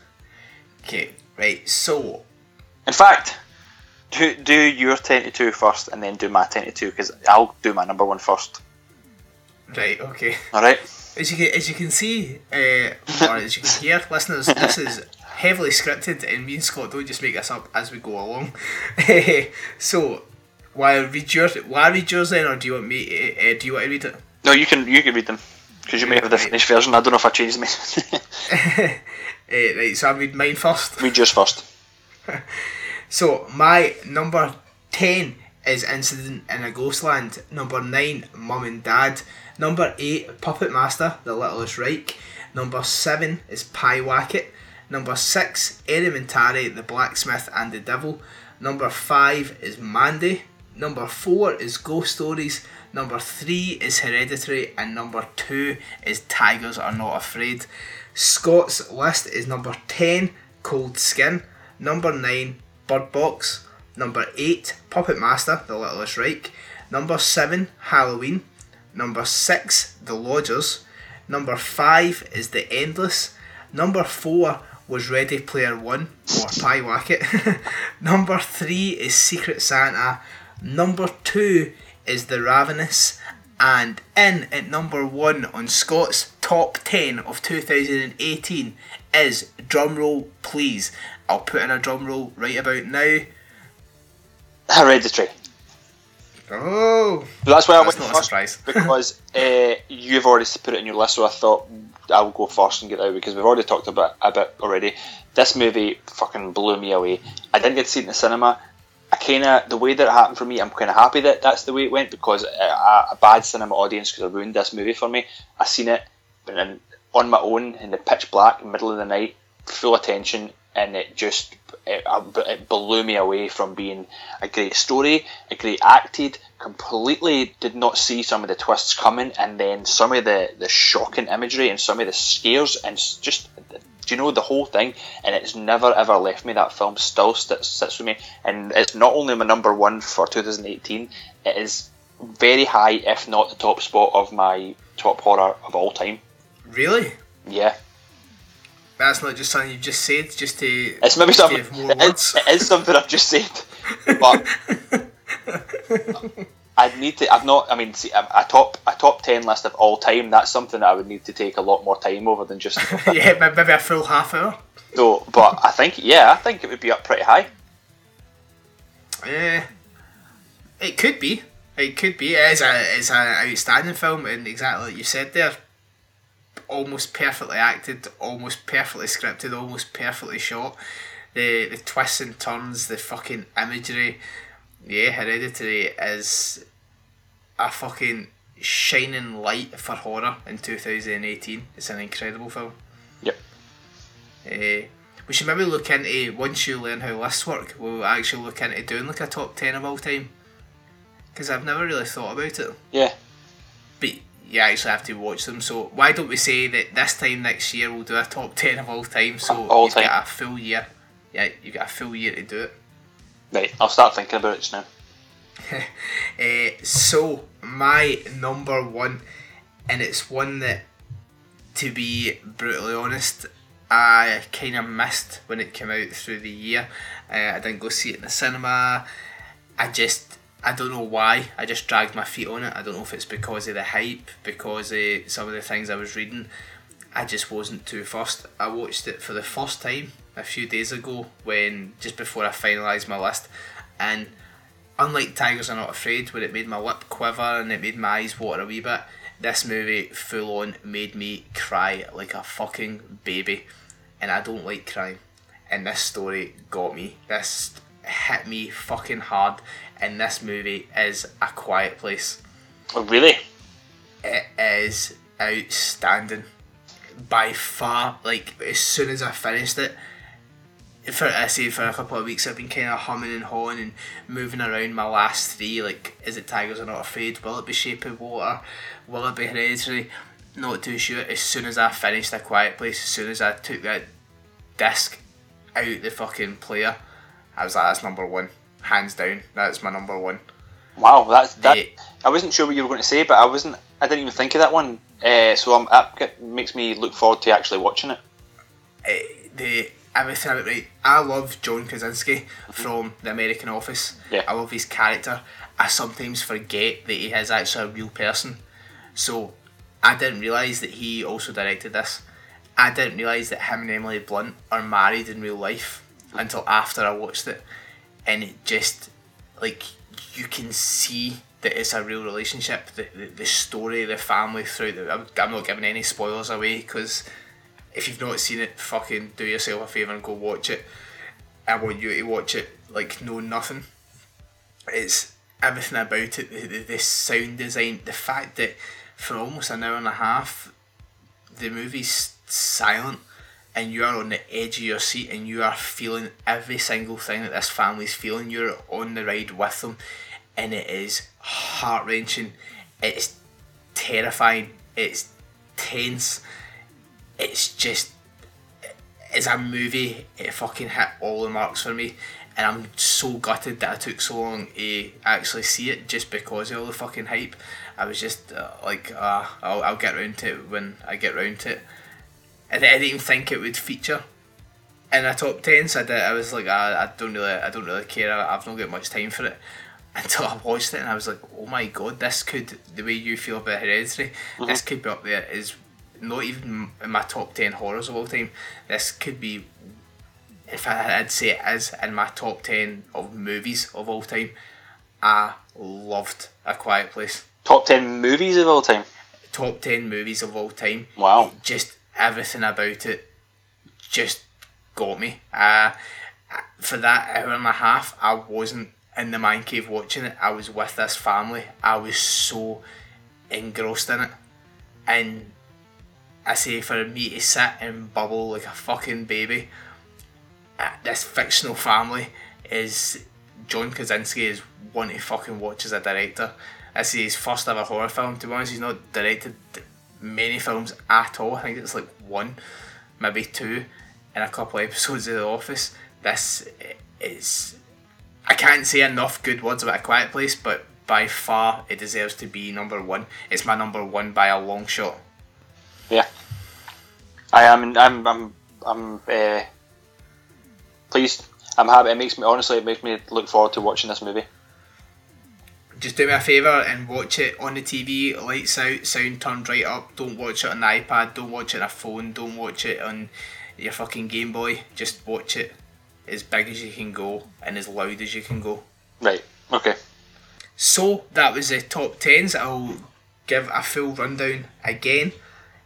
Scott, number 10 is called Skin, number 9 is Bird Box, available on Netflix, both of them. Number 8 is Puppet Master, The Littlest Reich. Number 7 is Halloween. Number 6 is The Lodgers. Number 5 is The Endless. Number 4 is Pyewacket, or Ready Player One if you want to hate Scott. Number 3 is Secret Santa. Number 2 is The Ravenous, and number 1 is Hereditary. My top 10 is 10, Incident at Ghostland. Number 9, Mum and Dad. Number 8, Puppet Master, The Littlest Reich. Number 7, Pyewacket. Number 6, Elementary, The Blacksmith and the Devil. Number 5, Mandate. Number 4, Ghost Stories. Number 3, Hereditary. Number 2, Tigers Are Not Afraid. And in at number 1, one of the most beautiful, haunting, excellent horrors with an incredible soundtrack that you have ever seen, in my humble opinion, is John Krasinski's A Quiet Place. That went smoother than last year. Yeah. Slightly. Yeah. I was pleased with Slightly. So have you got some movies now that you want to go and hurry up and watch? Yeah, as I said, that list of movies that I didn't get to watch is right there. The Strangers Pray at Night is also on the list, which is on Netflix just now, but I'm not expecting to be blown away by that movie. But yeah, all the rest of them are there. Quiet Place, Mandy, Unsane, Ghost Stories and Tigers Are Not Afraid. I actually enjoyed The Strangers Pray at Night. I thought it was quite fun. It's kind of daft. Some of the acting's a bit dodgy on it, but as an overall movie, I think you'll quite like it. Yeah. Good. So that's our top 10s. That's us. That's us done for this year. We'll probably not put out any more episodes because we're rubbish at it. We still have the listener top 10 to go. We've asked all the Facebook group members and on Instagram and on Twitter, and actually I think on audio last time, to send us your top 10s so we can put it through into a cumulative list and have the Scotland vs Evil top 10 listener list. So that'll come up after this. What up, fuckers? It's Bam Margera here from Jackass and Viva La Bam, and you are listening to Scott and Liam vs Evil. And now we have the cumulative listener / friend of the podcast list, their top 10. Everybody that actually listens to the show, unlike Scott, knows how to work a list. You know, What were you saying? No, it doesn't matter. You go ahead. So they know how to actually list things, which is good. Better than some hosts of this podcast. So we had quite a few folks sending it in. We've also added myself and Scott's top 10 to the list, and then we've worked it out where if you rated the movie at number 1, it gets 10 points. If you rated it at number 2, it gets 9 points, and so on and so forth until 10th place gets 1 point. Then add up all that tally and we get the cumulative top 10. It's a very fancy, high-tech, super advanced spreadsheet that I've done, and I'm quite impressed with it, and hopefully this works.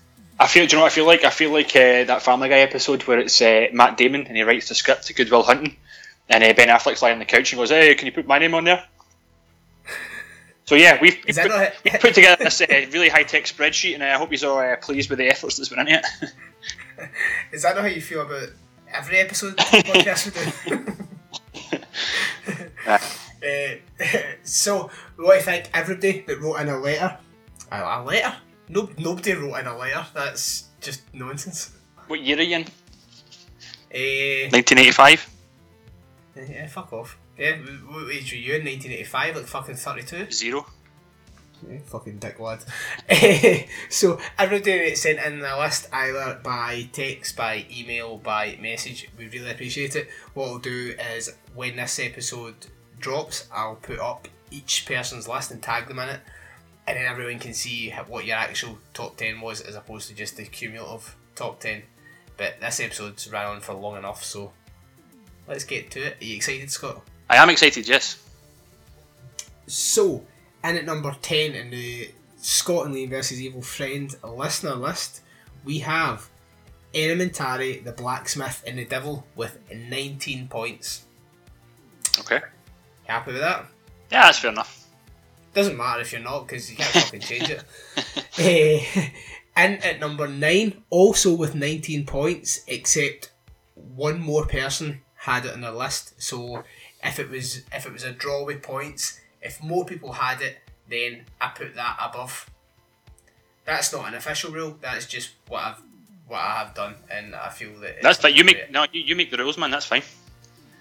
Well, if I make the rules, then fuck this list. I'm just going to just make it exact same as my list. So number 9, also with 19 points, is Halloween.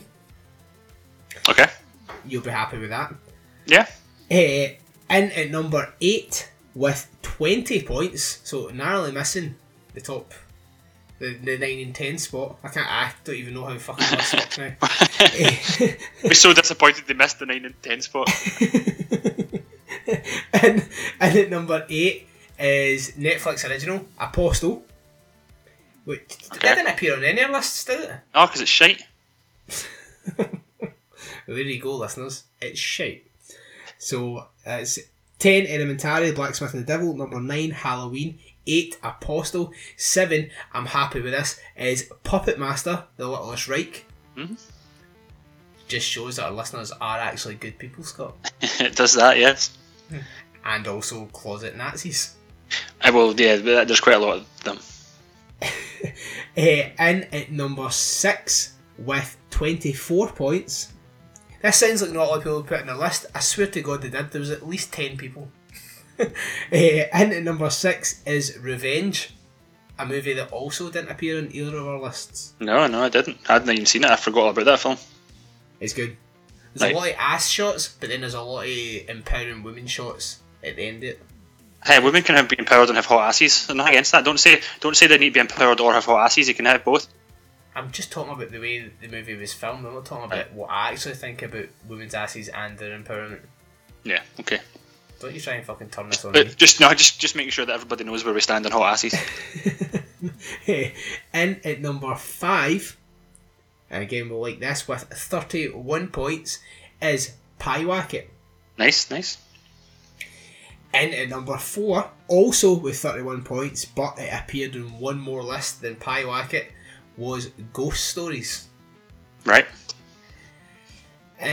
You've not got a whole lot of input here, No, Scott. well, yeah, no, but I mean, a lot of these things that are coming up on this list are not the ones that were on my list as such. So, well, Halloween, Puppet Master, and Pyewacket were on my list, but I'm like, there was other films that better make it on the list, and if they don't, then I won't be very happy. But I did. By the time this episode comes out, everybody will know that I've watched Ghost Stories, and I was very underwhelmed. So well, just wait, because what's about to come might also upset you. So that was number 4 with Ghost Stories. Number 3, which I'm quite upset about because it should be fucking well higher, with 51 points. The top 3 kind of ran away with it. It was kind of unanimous. Everyone almost had these in their list. Right. Number 3 was my number 1. It's A Quiet Place. Well, I still actually see Quiet Place, but the fact that it comes up so high in your list and high in everybody else's list, I'm hoping for good things. However, if number 1 isn't what should be number 1, in fact, you've heard my list already, haven't you? If number 1 isn't same as my number 1, these are all, I'm just going to give up. And if number 2 is a movie that I've since watched last night and fucking put me to sleep, these are all fucking tripping on whatever the hell the director was tripping on when he made that film. Well, in at number 2 with 59 points, which was actually at number 1 until we received a late submission list last night, like a really late submission list. Martin Trotter, this is your fault, and do you know what? I'm blaming you because I wish the list hadn't came through just to see Scott's reaction, but I also love you because you sent a list, so it's fine. In at number 2 with 59 points, could have been number 1, but it's not number 1. It's Scott's favourite, Mandy. And you know, I was ready to drop this headset and just fucking bail out on this completely if you said that if it went the way that it was apparently it was supposed to go. I watched Mandy last night, guys, and honestly, like, I sat struggling to stay awake. That's like 2 hours of fucking nothing and 2 wee clips of alright. It really was nothing at all. How there was you did say to me when you had watched Mandy that like you watched it twice when you were like not in sound mind, like using I was stoned out my box. Yeah, so I can understand like that whole scene where the cult's talking to them, and it cuts to the main cult leader just like straight up, not blinking, staring at the screen, giving his spiel when everyone else goes quiet. I thought that's quite mesmerising. That's kind of alright. But I thought, I'm still not fucking getting in for this movie at all. And then when eventually Nicolas Cage does have a part in it, the second half of the movie, which is still an hour of a movie, so it's still a fair chunk, I thought it was going to be properly like running about chopping folk up with chainsaws, and I was like, this is just like kind of tame from what I was expecting. Lena actually thought the same. I made her watch it a few nights ago when she was finalising her list, which is included in all this. And she gave up about half an hour in and just said it was boring, it was slow, she wasn't keen on it. And I'd actually made her get stoned before it, so turns out the drugs don't work either for some people. So, in at number 1, which you'll be very surprised at, is Dark Web Unfriended. Nah, I'm only joking. It's Hereditary with 82 points. Fucking thank praise Satan that happened, because see, if you bastards did not put Hereditary at number 1 for the best horror film of 2018, I was like, I'd be lost. You know, I know that sometimes my reactions to movies are completely different to what people expect or what the majority say, but Hereditary was by far the best movie of 2018, so I'm glad that it made the top spot. It is actually 72 points. I've added 10 on there, but I'm actually looking at the numbers 7 and 2, and I just read it as 82 because it was Martin Trotter's list and Lena's list, not including Mandy at all, that then resulted in Mandy not being number 1. Before that, Mandy was actually looking like it was definitely going to be at that number 1 spot in the list. I'd quit, so I'm happy that didn't happen. A few folk had it at their number 1 spot. A few folk are fucking tripping. A few folk tell me what they're smoking. Well, Matt Wood and Duncan, tell them what you're smoking. Well, I already put it in the secret sexy podcast chat we've got with Duncan and Barry, and Duncan nearly fell out of me because I said Mandy was shite. Matt Jones and Kate Pollock had it at their number 2 spot. Really, guys? Yep. Oh well, you know what? Each to their own. Each to their own. So the cumulative Scott and Liam versus Evil friend, listener, buddy list is 10 Elementary, The Blacksmith and the Devil, 9 Halloween, 8 Apostle, 7 Puppet Master, The Littlest Reich, 6 Revenge, 5 Pyewacket, 4 Ghost Stories, 3 A Quiet Place, 2 Mandy, and 1 Hereditary. As I said, I'll put up everyone's actual individual top 10s and their honourable mentions, and in the case of Chris Holt, your top 4 or whatever it was you sent me bullshit movies. It was an awful list, Chris. You know it was awful. There was actually movies he mentioned that nobody else had mentioned. I didn't even put in the list because I thought nobody else is going to vote for that. So, thanks everyone for sending it in. We really appreciate it. It's good to actually hear what you guys are all watching and see how similar it is to our list. Obviously, with the exception of Bandy for Scott, a lot of the list is quite similar. Mm-hmm. So I'm looking forward to see what 2019's lists comprise of, starting very soon with Fright Fest. That's me rubbing my hands if you can hear that noise. Not rubbing my dick, although I might do that as well. To be honest, if the past 2 years are anything to go by, Fright Fest will make up your entire top 10 because you won't watch any other fucking movies. Well, I've watched the whole of season 13 of It's Always Sunny in Philadelphia. We could do a podcast about that if you want. We should. I'm only on episode 5, I think. Is that a sexual harassment one? No, I've just finished the sexual harassment. That was fucking hilarious. We should actually do it. Scotland versus Philadelphia. Yeah. Just make it political, just like really slate the state of Philadelphia and sometimes talk about the show, maybe. Sounds good. So that's the top 10. Yeah, it's also the city of Philadelphia, but we need to get that right if we're going to slate them. So is Philadelphia not a state? No. Pennsylvania. What is it? There you go. I always forget you're actually American. Yes. I can never remember like what day you're Spanish, what day you're American, or what day you're just a dude for fucking Glasgow. I went to before we get back to the regular scheduled programming. I went to an overnight last weekend, and in the bar across the road, we went for dinner and we went for a few drinks and just having a great time talking to the bar staff and that. And one of the lassies in there was from Texas and Mexico at the same time. Like our family, like our dad was from Texas and our mum was from Mexico. And Lauren's like, he would leave me for you right now if you said aye. And then I drunkenly tried to tell her my recipe for tacos and it just didn't come out right. And on that racist note, let's go back to regular scheduled programming. It's like, just to like say hi, my name is, you're listening to Scott and Liam versus Evil. Say that again. It's just introduce yourself, you're listening to Scott and Liam versus Scott Evil. and William versus Evil. Liam, Scott and William. Scott and William. Liam, like Liam. Am I not saying that? William? William. William? William. William. William. William. No, it's like just like no Liam. Just Liam. yeah. Liam. Sorry, I am jet lagged. These lights are not helping. Okay. I thought you were spelling out the end of William. That's fine. Okay, I got it now. Okay, ready? Yes. Hello, this is Amanda Fuller, and you are listening to Scott and Liam versus Evil. So that was our best of 2018 list. What a fucking year for horror!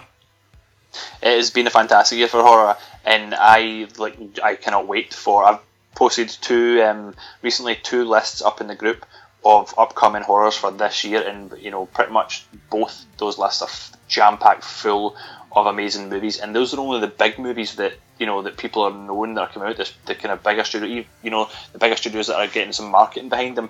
We know these movies are coming out next week.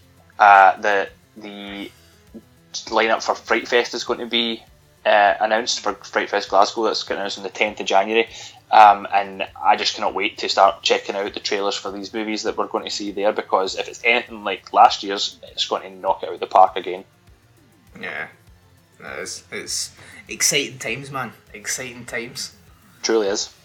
So yeah, that's us now kicking off 2019 with a little look back at 2018. What does 2019 hold for us, Scott?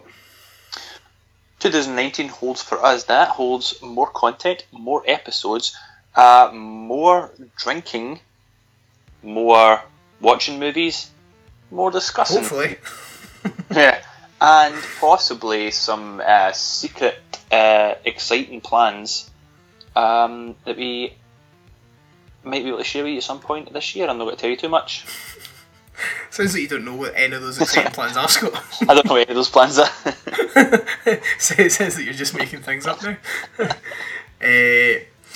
Our listens, as we've mentioned in the show and we've shared on the page before, our listens last year blew the first 2 years clean out the water. Like, our average yearly listens now are more than we scored on year 1 and 2, and that's all down to you guys. So everybody that is listening to one episode or all 83 now, we really appreciate everyone that's talking in the group or on Instagram.